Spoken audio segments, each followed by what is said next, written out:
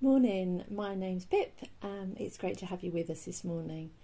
So, over the last few weeks, we've been thinking about this theme of doing differently. How do we live differently as we look towards and walk with Jesus? And as I've been thinking about what I'm going to talk about today, this phrase has just been going through my head, and it's one that we're hearing a lot about at the moment. It's dominating our headlines, and it is likely to for the foreseeable future because it's affecting each and every one of us. And the phrase is the cost of living crisis. It's a very real part of our lives right now. But what I want to do this morning is to think about this phrase in a slightly different way. To think of it not so much about prices being high and money being tight and how on earth do we get by, but more the cost of how we actually live. How do we do this thing called life? And to help us with this, we're going to look at what Jesus says about the cost of living. So if you've got your Bible or you've got a Bible app on your phone, turn to it now. You need to go to Matthew chapter 10. I'm going to read the first 8 verses to start off with. If you've not got your Bible with you, don't panic. It'll be on the screen. But Matthew chapter 10. Okay. And this passage is set right at the beginning of Jesus' ministry. He's invited this motley crew of people around him to follow him, and he's giving them instructions as they embark on this adventure together. And this is what it says. Jesus called his 12 disciples to him and gave them authority to drive out impure spirits and to heal every disease and sickness. These are the names of the 12 apostles. First, Simon, who is called Peter, and his brother Andrew, James, son of Zebedee, and his brother John, Philip and Bartholomew, Thomas and Matthew the tax collector, James, son of Alphaeus and Thaddeus, Simon the Zealot, and Judas Iscariot, who betrayed him. These 12 Jesus sent out with the following instructions. Do not go among the Gentiles or enter any town of the Samaritans. Go rather to the lost sheep of Israel. And as you go, proclaim this message. The kingdom of heaven has come near. Heal the sick, raise the dead, cleanse those who have leprosy, drive out demons. Freely you have received, freely give. I mean, who wouldn't want to do life with Jesus when it looks like this? Heal the sick, raise the dead, cleanse those who have leprosy, so infection and disease, and drive out demons. That is not a normal humdrum existence. That is a life-changing mission, a kingdom-bringing mission, a life well lived. And if I were one of the 12 and I heard those opening words, I'd be like, yes, Jesus, I'm in.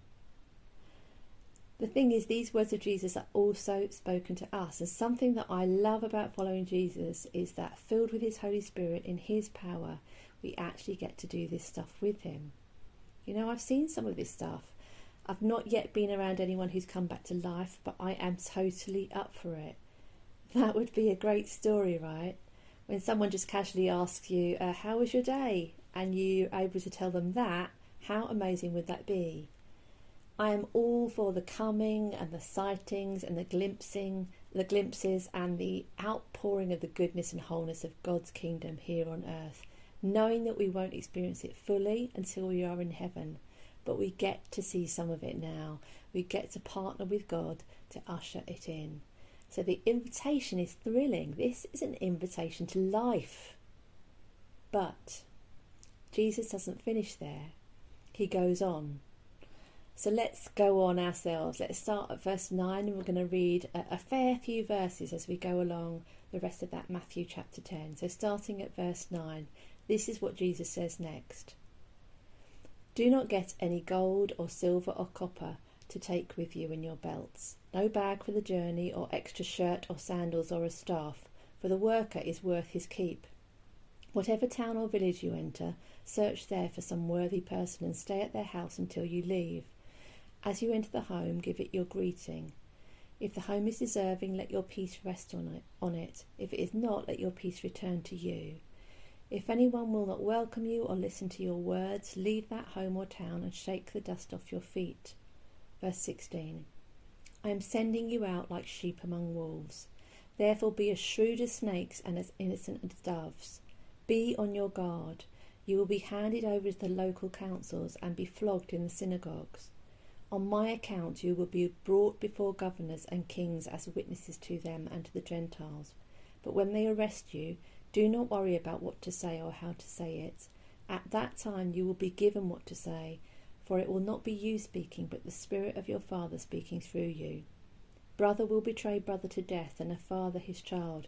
Children will rebel against their parents and have them put to death. You will be hated by everyone because of me, but the one who stands firm to the end will be saved. When you are persecuted in one place, flee to another. Verse 26. So do not be afraid of them, for there is nothing concealed that will not be disclosed, or hidden that will not be made known. What I tell you in the dark, speak in the daylight. What is whispered in your ear, proclaim from the roofs. Do not be afraid of those who kill the body but cannot kill the soul. Rather be afraid of the one who can destroy both soul and body in hell. Are not 2 sparrows sold for a penny? Yet not one of them will fall to the ground outside your Father's care. And even the very hairs of your head are all numbered. So don't be afraid. You are worth more than many sparrows. Whoever finds their life will lose it, and whoever loses their life for my sake will find it. Now that sounds rather different. You can hear the tone seems to have shifted. It's not just come and do this, see this. It's come and do this, see this, but there's going to be a cost. You know, this is the small print that you want to read before you sign up, right? Jesus is saying to his friends, but also his words are for us too. He's saying, be alert. Don't live how everyone lives. If you follow me, it means doing things differently. He's inviting us to do different. And from what Jesus is saying, it seems to me that we have this choice, the way of being comfortable or the way of courage. What Jesus said to his followers back then and says to us right now is that there's a cost to following him. There's a cost to this kind of living. And the cost is that we don't get to choose all the nice bits, all the best bits. We don't get to choose being comfortable. What we get is to choose to follow him, whatever that entails, wherever that takes us.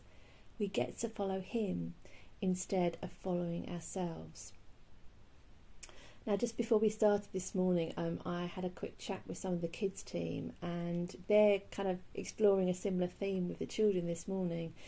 And the person who's leading it, Nikki, said, we're going to play the hokey cokey. We're going to do the hokey cokey. I don't know if you remember that kind of childhood game, you know, you put your left arm in, your left arm out, in, out, shake it all about. There's kind of different body parts. But then the song finishes with you put your whole self in. And she was saying what she wants the children to understand is that, you know, as we follow Jesus, it's all in. You know, we can't just pick and choose. It's all of us, all the time. And so, you know, if you're here and your kids are in church in their group this morning, then if they want to play hokey cokey this afternoon, then you'll know what that's all about. But, you know, I guess the question for us all is, how do we want to live? You know, which of these ways do we want to choose? The way of being comfortable or the way of courage? So let's have a look at, first of all, at this way of being comfortable. Our culture is all about ourselves. We live in the age of the selfie. We are absorbed with ourselves, looking out for ourselves, seeking to protect ourselves, pampering ourselves, living for ourselves, seeking at all times to make our lives comfortable.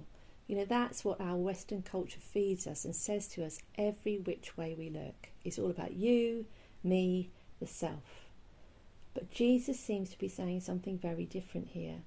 His words to his first followers in this passage say that things are going to be far from comfortable. He says that's not what we're going for here.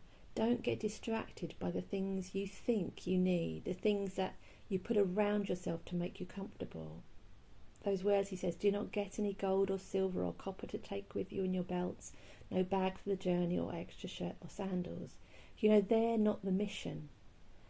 If we seek the way of being comfortable, it's a way of living that has a very real cost. It seems harmless enough, after all, it's just how everyone lives. but it's a kind of living which actually has no life in it at all, and that's the cost. There's no life in it. Being comfortable is a crisis that is so deeply ingrained in our culture that we don't really even notice it until perhaps we see a tiny glimpse here or there where we're suddenly taken aback by the ugliness and the selfishness of it all. Jesus says, be alert to the culture around you. Be aware of its pull and draw on your hearts. Be on your guard. Notice what's going on. You are to live differently, do differently. That's his invitation to us. This all-consuming, self-absorbed culture of ours doesn't lead to Jesus, and it doesn't lead to life. Think for a minute about that word absorb. You know, we use a cloth to mop up or absorb something that's been spilt. And if you look up the word absorb in the dictionary, it says this: to become, to take in, to soak up. So who or what are you becoming? What are you taking in? What are you soaking up? And another way that we use the word absorb is we talk about being absorbed by something or absorbed in something, like being absorbed in a book. You know, we become preoccupied with it, or a film. You know, or a Netflix series. You know, if we're absorbed with something, it takes up our heart and attention. It becomes our focus. We become engrossed in it or captivated by something or someone. So who or what are you absorbed by? Who captures the attention of your heart and mind? You know, those are questions that we need to be asking ourselves all the time. If we choose to follow Jesus, we are invited to live differently, to live to the beat of a different drum, to live the way of courage. Living to be comfortable and living courageously are not compatible. You can't do both at the same time. You need courage when you stand in the face of something uncomfortable. You don't need it when you're comfortable. They're like two opposite things. You can't have both at the same time. They're like two opposed kind of magnets that don't come together. So let's look at the way of courage.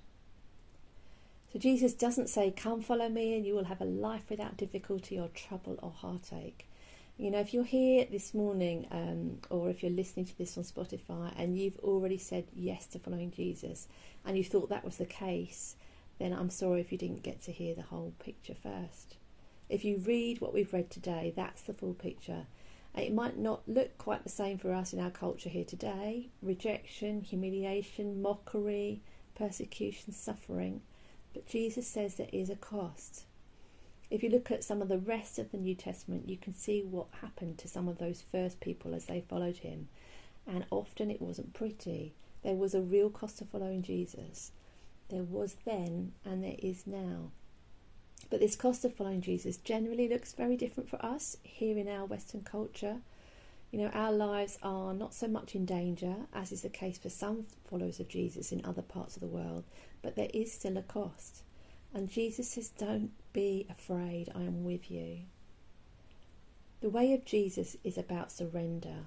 It costs our time, our pockets, our habits, our thinking, our decisions, the way we seek to protect our reputation, the way we love others, the way we seek to control, the way we choose to forgive, the way we serve.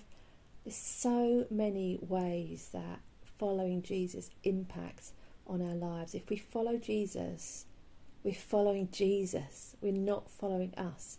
We're not following ourselves or our wants and impulses. Following Jesus will change you because your life will be about following him and not you. That's the cost. So I guess another question might be, is it costing us? If we would say we're followers of Jesus, is it costing us? The way of our culture is to follow our heart's desire. But the problem is that our heart's desires are often not good. They can be ugly. You know, but Jesus invites us, he urges us to choose a different way and to do differently, to choose his way. Now, last night, I had the privilege of taking a couple of the teenagers from church to a DTI road trip, which was an event over in West London. And DTI, for those of you who might not know, is the Dreaming the Impossible. It's the youth festival that goes on in the summer. A whole load of us went last year, and more of us are going to go this year. If you're not a young person or you haven't got young people, you can still get involved. You can become part of the team.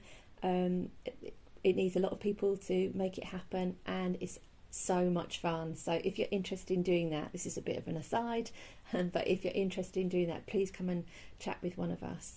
But at this DTI road trip last night, there was an opportunity. So the room was full of young people from all over London and all over, and there was a point towards the end where one of the leaders at the front said, you know, if you want to follow Jesus, I'm not going to make it easy for you. This is going to be hard for you.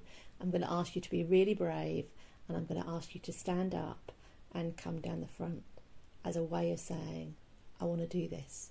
And he said, I'm not making it easy, because following Jesus is hard, because it costs you, this whole way of doing things differently if we follow Jesus.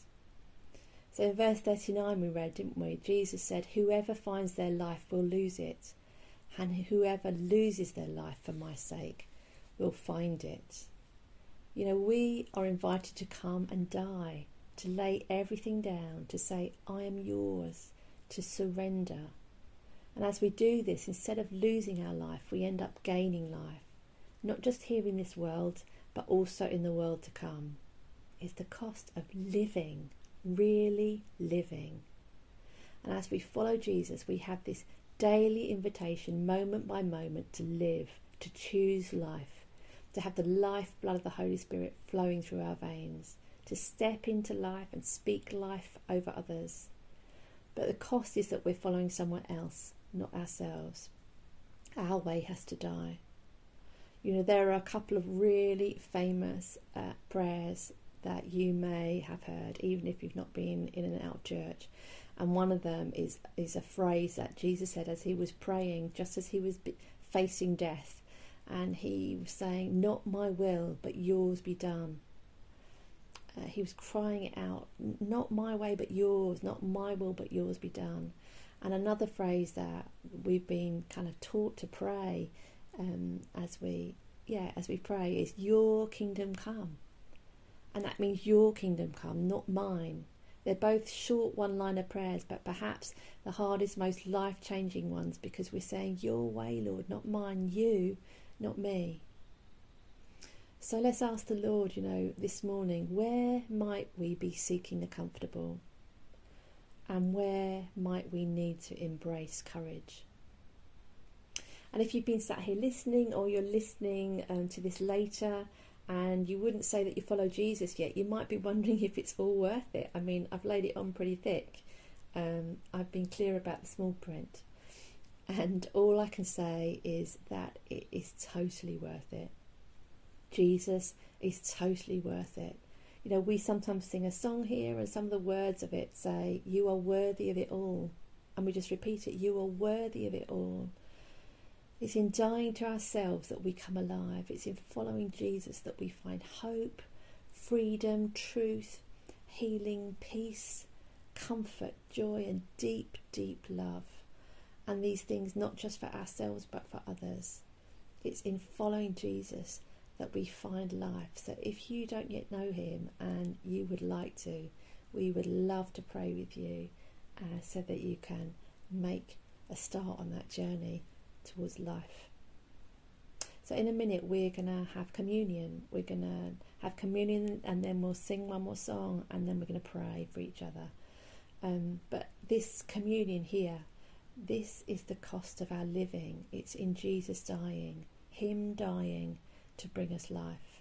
And the bread is a symbol of Jesus' body broken for us on the cross. And the wine, which is in fact juice here, the wine is a symbol of his blood poured out for us. The symbols of the love that God has for us, that he would send his own son to die so that we might have life. Jesus took on himself all our self-absorption, all our sin, all of our following ourselves and the trouble that gets us into, all that separates us from God, and he paid the price for it so that we might be free, so that as we believe in him, as we die to ourselves and follow him, we might live here and now and forever. You know, communion is a place that we come back to again and again, where we say thank you and yes to Jesus. You have my heart. I surrender.